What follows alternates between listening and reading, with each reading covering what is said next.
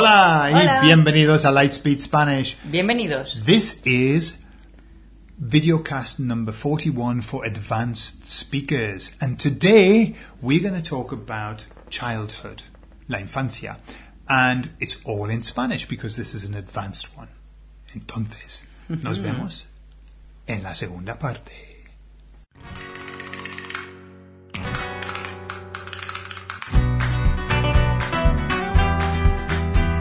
Bueno, Cintia, yo tengo aquí unas preguntas, Ya veo. ¿vale?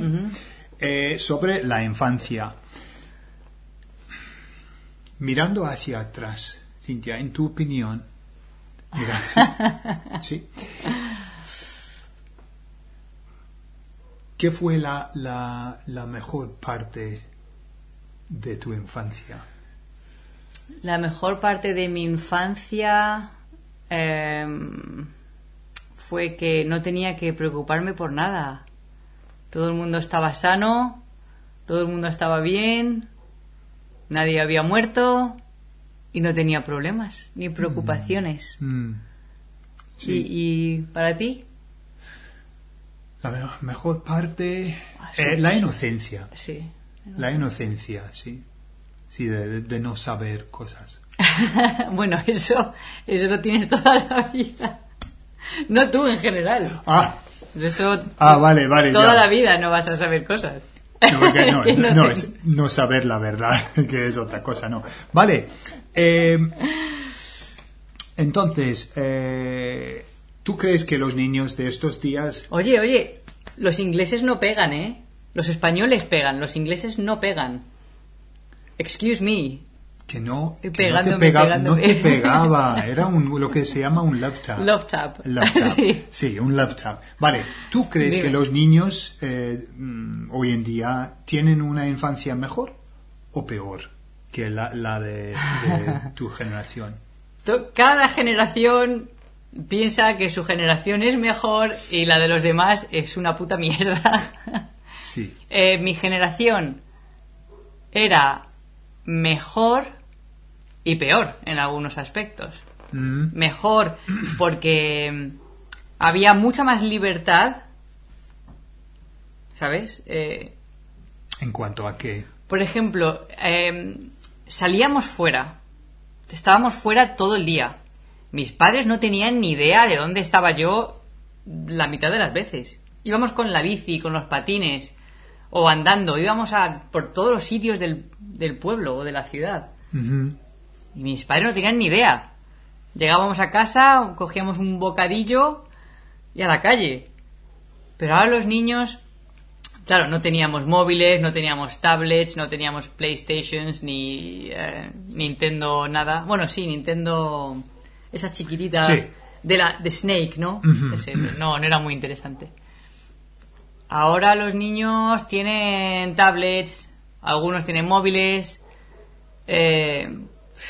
están más tiempo en casa, no están tanto tiempo fuera, se entretienen con la tecnología, Sí. cosa que No salen tanto, ¿no? no salen tanto. También hay más preocupación, ¿no? De, ay, cuidado. Sí. Antes Ajá. era como, vete, toma un bocadillo, te veo por la noche.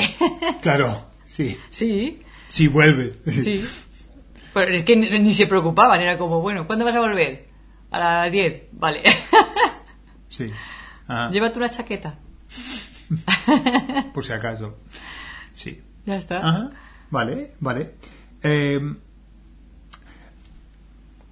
Tú naciste en Madrid, pero pasabas tu infancia en Torrejón. Sí, ¿no? bueno, pertenece a Madrid. Sí. Sí. ¿Tú crees que el hecho de pasar tanto tiempo en Torrejón, que tú crees que te ha afectado mentalmente? Suena mal. ¿O cómo te ha afectado eso de criarte en un pueblo cerca de Madrid? No lo sé, comparado con el campo, comparado con... ¿qué? Sí, el campo o en otro país, por ejemplo. No, a mí me gusta mucho Torrejón. Torrejón ha cambiado mucho, obviamente, en estos 37 años que tengo. Antes había mucho más campo, que ahora no, ahora hay muchas más casas y centros comerciales y más tiendas. Antes no, antes había muchas zonas de campo, ¿sabes? Pero no, a mí me ha gustado mucho vivir en Torrejón, porque era un pueblo, pero era grande, bueno, ahora es una ciudad, porque ahora es enorme.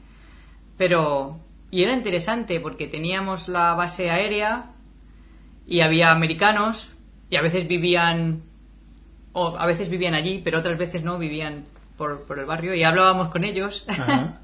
Y había muchos mormones también de Estados Unidos, no sé por qué. Venían de Estados Unidos. Bueno, ahora no, pero antes sí. Y hablábamos, no sé, era gracioso. Eran como extraterrestres realmente, ¿no? Eran tan diferentes y recuerdo eso. Y no sé, teníamos siempre algo que hacer, había sitios donde ir y creo que a todo el mundo le gusta, ¿no? Donde se crió.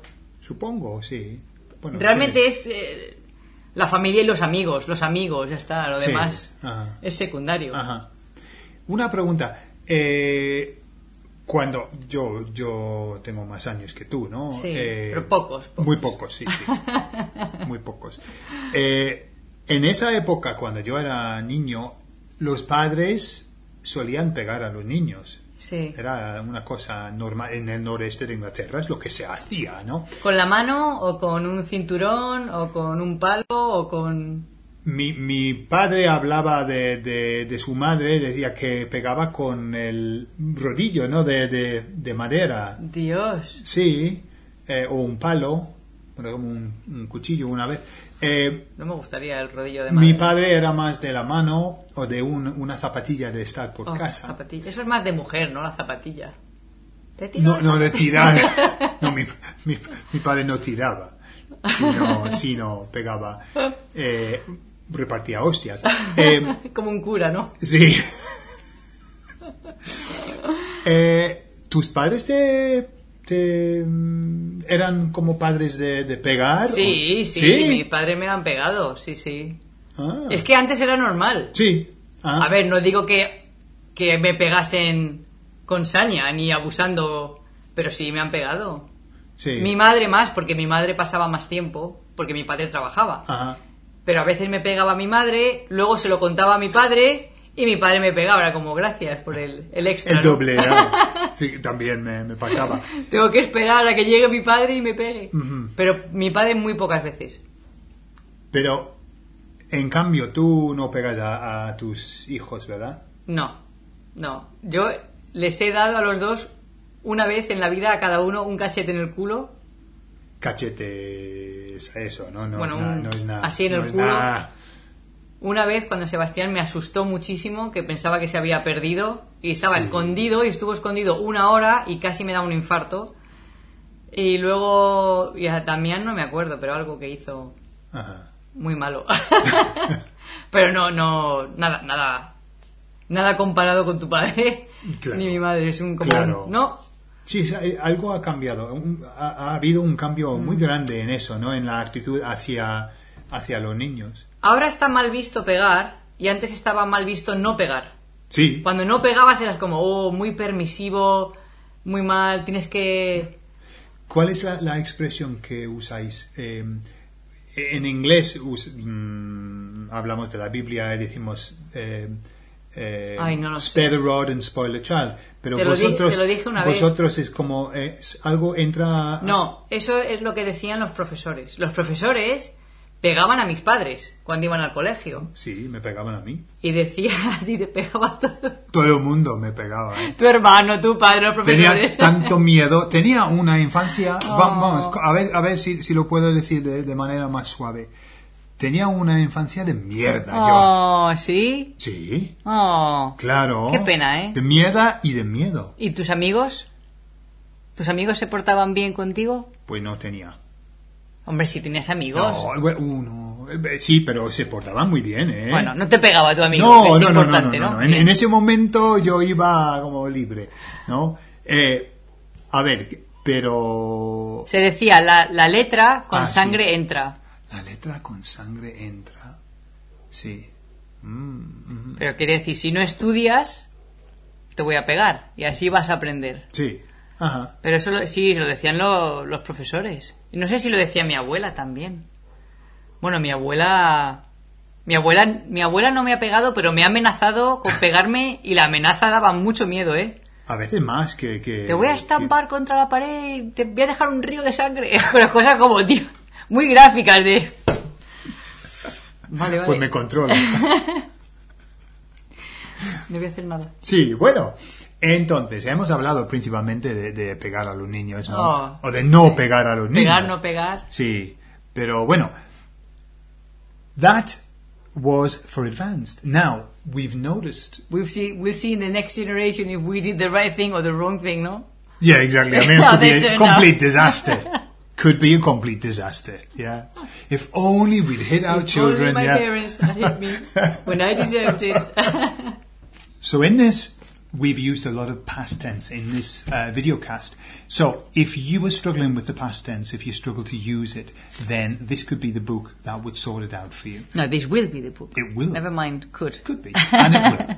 And it's available on Amazon, and it's called Perfecting the Past in Spanish, okay? So if you really need some help, you can get it from this book. Nice and easy to use, and nice and easy to understand. Vale, chicos, entonces, eso es todo. Nos vamos. Y nos vemos. Hasta luego. Adiós.